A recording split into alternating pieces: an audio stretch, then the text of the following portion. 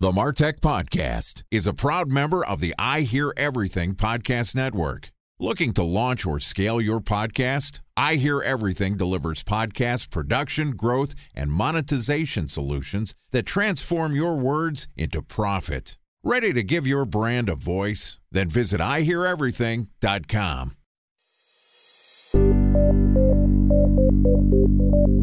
From advertising to software as a service to data. Across all of our programs and clients, we've seen a 55 to 65% open rate. Getting brands authentically integrated into content performs better than TV advertising. Typical lifespan of an article is about 24 to 36 hours. If we're reaching out to the right person with the right message and a clear call to action, then it's just a matter of timing. Welcome to the MarTech Podcast, a Ben J. Schaap LLC production. In this podcast, you'll hear the stories of world-class marketers that use technology to drive business results and achieve career success. We'll unearth the real-world experiences of some of the brightest minds in the marketing and technology space so you can learn the tools, tips, and tricks they've learned along the way. Now here's the host of the MarTech Podcast, Benjamin Shapiro. Welcome to the MarTech Podcast. Today we're going to discuss the challenges and opportunities of category creation marketing. Joining us is Josh Lowman, who is the founder of Goldfront, which is the original category creation studio. Goldfront helps founders and marketing leaders create new market categories through category strategy, branding, experience design, and video production. Some of their clients are companies that you know well: Robinhood, Slack, Uber. They've worked with a host of very interesting brands. And today, Josh and I are going to talk about what it takes to build your own category. All right, here's the first part of my conversation with Josh Lowman, founder of Goldfront. Josh, welcome to the MarTech Podcast. Thank you. It's great to be here. Excited to have you as our guest. Let's start this off. We were connected by a friend of mine, what used to be a fellow independent contractor, a podcast host, a man that I thought was in the same position I was on, where we were going to go it alone, be independent. My friend, Liston Witherill, you took him off the bench. You hired my friend who, I don't know how that happened. I thought he was going to be unemployed forever. First and foremost, let's talk about how you got Liston off the bench, because he connected us. Well, first of all, I've been a fan of Liston's for probably 3 years now. And while we've never worked together, I've just followed his podcast and kind of realized that he is so smart and he's so good at telling a story. And I just knew, I got to figure out how to work with this guy somehow. And back in December, we were talking about something else, about his book that he's working on. And I just randomly said, hey, any chance you would come here and work with me and help me grow my business? And he said, I'm not in any way looking for a job, but let's talk about it. And one thing led to another, and he came on, and now he's our head of growth. There you go. I'm sure everybody on this podcast wants to hear more of the Liston Witherill butt-kissing hour instead of learning about MarTech. But if Liston is willing to work with you, you must know what you're doing. And you've been focused on category creation at Goldfront for a while. Let's talk a little bit about what category creation is. When I say category creation, what does it make you think of? Well, the first thing is that just about every startup wants to be a category creator. They want to make a dent in the world, but they're mostly not doing it consciously. And so category design, which is what we practice, is the art of doing category creation consciously and knowingly. And what category creation is just saying that we're making something entirely new in the world. There's nothing else like it. The product we're making is not in an existing category. And that has a real pull to it when you put that out in the world that, hey, you've never seen anything like this ever. People immediately want to know more. So doing something that is net new to the world, never been done before, meaning that it doesn't fit neatly into the existing buckets, nomenclature, groups that exist. Now, when you're thinking about category creation, I think that every company that exists has to be categorized or can be categorized somehow. What are some of the normal ways that people are categorizing companies? And then how do you figure out how you can avoid fitting into one of those buckets to create your own category? So the kind of categories that we care about are not so much companies, but more products or services. So people think about the category of product they want to buy before they think about the brand. So first I think I need to buy a car. Then I think about, well, what type of car would I want to buy? And that's why category is so important, because it's the first thing people think of when they think of buying something. And for a long time, before we hit this major wave of innovation over the last 15 years, people were not thinking about category as much because we're thinking about, okay, I want to buy a car. Now, what's the fastest car? What's the safest car? That's really about brand positioning a brand or product within an existing category. And what category design does is say, no, you're making something entirely new. The whole job of your company and your communications is to tell the story of what that entirely new thing is. In the MarTech industry, I can think of a lot of different categories, and maybe I'm thinking of this as there are industries. There's the marketing industry, and then a subset of that is the ad tech and advertising and MarTech. Maybe those are categories. But I think of a category within MarTech being CDPs, right? Customer data platforms, CRMs, email marketing tools, marketing automation tools. Now, there's a hierarchy here that we need to talk about. Help me think about, what's the difference between an industry, a category, a subcategory, a class. I'm sure there's different nomenclature. Walk me through that. Yeah. So the key for us is, what do people think about when they're thinking about buying something? Nobody says, I need to buy some MarTech, or nobody says, I need to buy transportation. They think about something, a category that's more specific than that. I need to buy a car. I need to buy our CRM. And so the kinds of categories that we care about are the ones where it really matters in the mind of the customer. What are they thinking about? So that usually exists on the level of the product category. Now, you say product category, and that was actually going to be my next question, where, I'll use MarTech again as an example. No one says they need to buy MarTech. Someone might say, I need to buy a CDP. Isn't a CDP a product? Why is that a category? Well, CDP is a category of products. So there are multiple people that make CDPs, right? So the first thing you think is, I need to buy a CDP. Of the people that make a CDP, which one is the right one for me? Now, there's a marketing challenge here. When you are doing category creation, you have to be outside of the existing category structure. CDPs, DSPs, LMNOPs, there's a million of these 3 or 4 letter acronyms in the cases that I'm using, where, that's how we think of these classes of products within the MarTech industry. If I'm creating a net new category, what's the roadmap for actually getting that out there? Let's say that I want to do a podcast analytics product and I want to call it an LMNOP. Time for a 1-minute break to hear from our presenting sponsor, Mutinex. In 1919, John Wanamaker said, "Half the money I spend on advertising is wasted. I just don't know which half." Well, the advertising landscape has changed since then, and instead of reaching your audience on 2 channels, you're probably reaching them on 20. Turns out John didn't know how easy he had it. But that doesn't mean that you should give up on striving towards marketing effectiveness. No matter how complex your marketing strategy is, Mutinex Growth OX is the market mix modeling platform that measures the impact of marketing on your bottom line. Mutinex's market mix modeling platform calibrates your insights against the latest market conditions so you can make media and marketing investment decisions confidently and quickly. Ready to take your team from I think to I know? Then join brands like Samsung, ING, and Asahi who make better marketing decisions with Mutinex.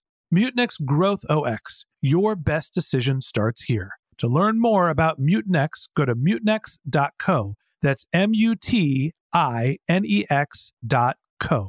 Okay, here's the rest of today's interview.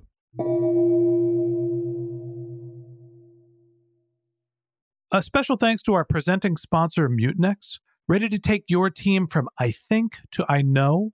Then join brands like Samsung, ING, and Asahi who make better marketing decisions with Mutinex. Mutinex Growth OX, the marketing mix modeling platform that makes measuring ROI fast, easy, and cost-effective. Request a demo at Mutinex.co. That's Mutinex.co. What's the marketing strategy there? Well, first of all, you have to look at what you're making and go, is this just bullshit that we're saying this is a new category, or is it real? And if you're convinced that it really is an entirely new category, then you got the green light to come out with the LMNOP. The next thing you need to do is create a strategic narrative. We call it a category POV. And so what the strategic narrative does is it tells the story of this entirely new category, including the problem that the LMNOP uniquely solves, the customer it serves, your vision for the future, what the name of this new category is, and exactly how it works in terms of features and benefits. And usually some people that you've already helped, sort of outcomes that you already have. And what we'll do is we'll write a strategic narrative that's 800 to 1,000 words, and it's every strategic idea you need to have to go sell that new category, but it's told in the structure of a story. So you can actually feel something when you're reading it back. You have an emotional response. So the way that we do it, it's very different than a PowerPoint presentation that has bullet points and strategic ideas in it, because nobody cares about that. Nobody's going to feel anything from that. So we'll write the strategic narrative. And once you have it so that the CEO, the founder, the CMO all feel something and they're like, yes, that's our story, you pretty much know you've got your category POV, you've got the right thing. From there, you're going to go off and you're going to execute on that story in product, brand, all your marketing, your culture, operations, all of it. I don't know whether it's chicken or the egg or horse before the cart, but there's a metaphor somewhere in here when you're talking about marketing a category instead of marketing your products and services, right? If I am starting this podcast analytics attribution platform and I want to call it an LMNOP, why am I not marketing my product? Why am I marketing the category and letting people figure out that they need the category and then choose my brand? Talk to me about, if you're creating a net new category, why would you bother to market the category? Why don't you just market your company? What you're really doing is you're doing both at the same time. It's not one or the other. When you're expressing what this new category is, at the same time, you're selling your product. But there's a moment when you tell somebody this is an entirely new animal of thing under the sun, that people want to go, well, how does this new animal work? And does it walk on four legs? Does it have wings? Tell me about how this animal works. And that's where category and product kind of meld together. And you have to do a little bit of description of, if you didn't know what ride sharing was, if you only knew what a taxi was, somebody would have to tell you, well, this is how ride sharing works. You press a button, car shows up, it's somebody else's car, it's their car, you're going for a ride in it. It's a little bit different than a taxi. You have to explain all those things. And in explaining those things, you're really telling the story of a new category. So that's a great example, ride sharing. And this is maybe just my perspective, but when the ride sharing phenomenon started, I actually was introduced to Lyft before I was introduced to Uber. And I became a Lyft customer very early on as one of sort of the beta trial members. And it was this neat thing where somebody would come pick me up in a car with a pink mustache. I wasn't thinking I need a ride sharing solution. And the only time that ride sharing actually came into my head and into my cognition was when there was a competition between Uber and Lyft for my attention, because I needed to classify those two similar products together. Talk to me about, when you're thinking of category creation, is that really something you need to create and market a category when you're the only player in town? Or is that something that happens when you actually have similar competition? Yeah, that's a good question. And those two companies are interesting because they've been so successful, but I personally don't remember them doing a lot of marketing around naming their category. TechCrunch probably did it for them. Right. So if you take Lyft as an example, yeah, there's this new company. They have these pink mustaches. I can get a ride. It's different than a taxi. At that moment, the category is already starting to be created in your mind. And it doesn't matter whether the company is trying to create a category or not. You're already starting to have this idea that, oh, this is a new type of thing that I never saw before. And the category continues to get created when then you see Uber and, okay, oh, there's another one of this kind. And I see what's similar between the two. So the definition of the category is it doesn't necessarily need a pink mustache. It can still be ride sharing, but without a pink mustache. So your mind is unconsciously putting together this definition of the category. So now we all know what the definition of ride sharing is. There's certain specific details. It has an app. It has these kinds of cars. You have your choice of types of cars for different kinds of situations, how tipping works, how the relationship with the driver works, how the driver gets work. People have all these details of what that category is. So the category has been created. And the only thing that category design really says is it is good for you if you do all that consciously and on purpose, because you're more likely to win the category. The last question I have for you is mostly around the psychology of categorization, right? It seems like the end consumer will categorize things in their head. There are two similar ways for me to get around using a stranger's car. There are similar products that will ingest all of my data from multiple different sources and centralize it. Ride sharing, CDPs, a million different category structures that we can think of. If the end consumer is going to do the categorization in their head, why does it matter if you think about it presently and in advance for them? Well, for a few reasons. First of all, if all this happens in the mind of the customer, then why does this matter? Well, because you want to have an effect on the mind of the customer. I mean, essentially, marketing is the changing of minds, changing of customer minds, so they're more likely to choose you instead of somebody else. So because it works on the mind of the customer, that's exactly why you want to be in there framing the category and framing the story of the category so all roads lead to you as the best version of that category. Now, the other question is, if people are just going to think about the category, then look at what are the different companies within that category, why does the category matter? Well, there's just a time-tested truth about the company that is considered the leader of the category is the one that will capture most of the profits in that category. Everybody likes a winner. That's why for motion picture marketing, if a movie is number one over the weekend, on Monday they run an ad saying it's America's number one movie because people like to purchase from whoever the leader is. So an example would be Coca-Cola. Coca-Cola is the ultimate cola. They are selling the category. They're going to go out and sell cola because when you think about cola, you're going to probably have a Coke first. So whoever is number one, they are going to do something that every number one does, which is sell the category. Yeah. I think that there's something to be said for the growth of the category potentially raises the water level for everyone in the category, but it might not be equal distribution, right? When the category gets bigger, it probably favors the brand with the biggest recognition.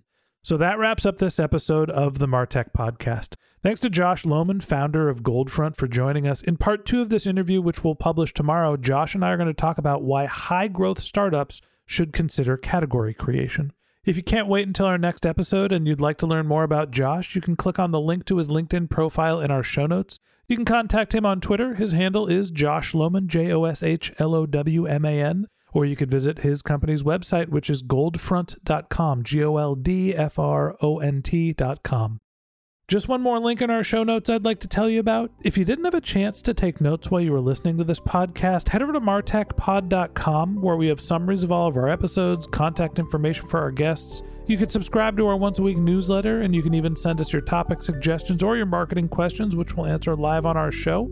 Of course, you can always reach out on social media. Our handle is MarTechPod, MarTechPod, on LinkedIn, Twitter, Instagram, and Facebook, or you can contact me directly. My handle is Ben J. Shap, BenJShap. And if you haven't subscribed yet and you want a daily stream of marketing and technology knowledge in your podcast feed, we're going to publish an episode every day this year. So hit the subscribe button in your podcast app, and we'll be back in your feed tomorrow morning. All right, that's it for today. But until next time, my advice is to just focus on keeping your customers happy.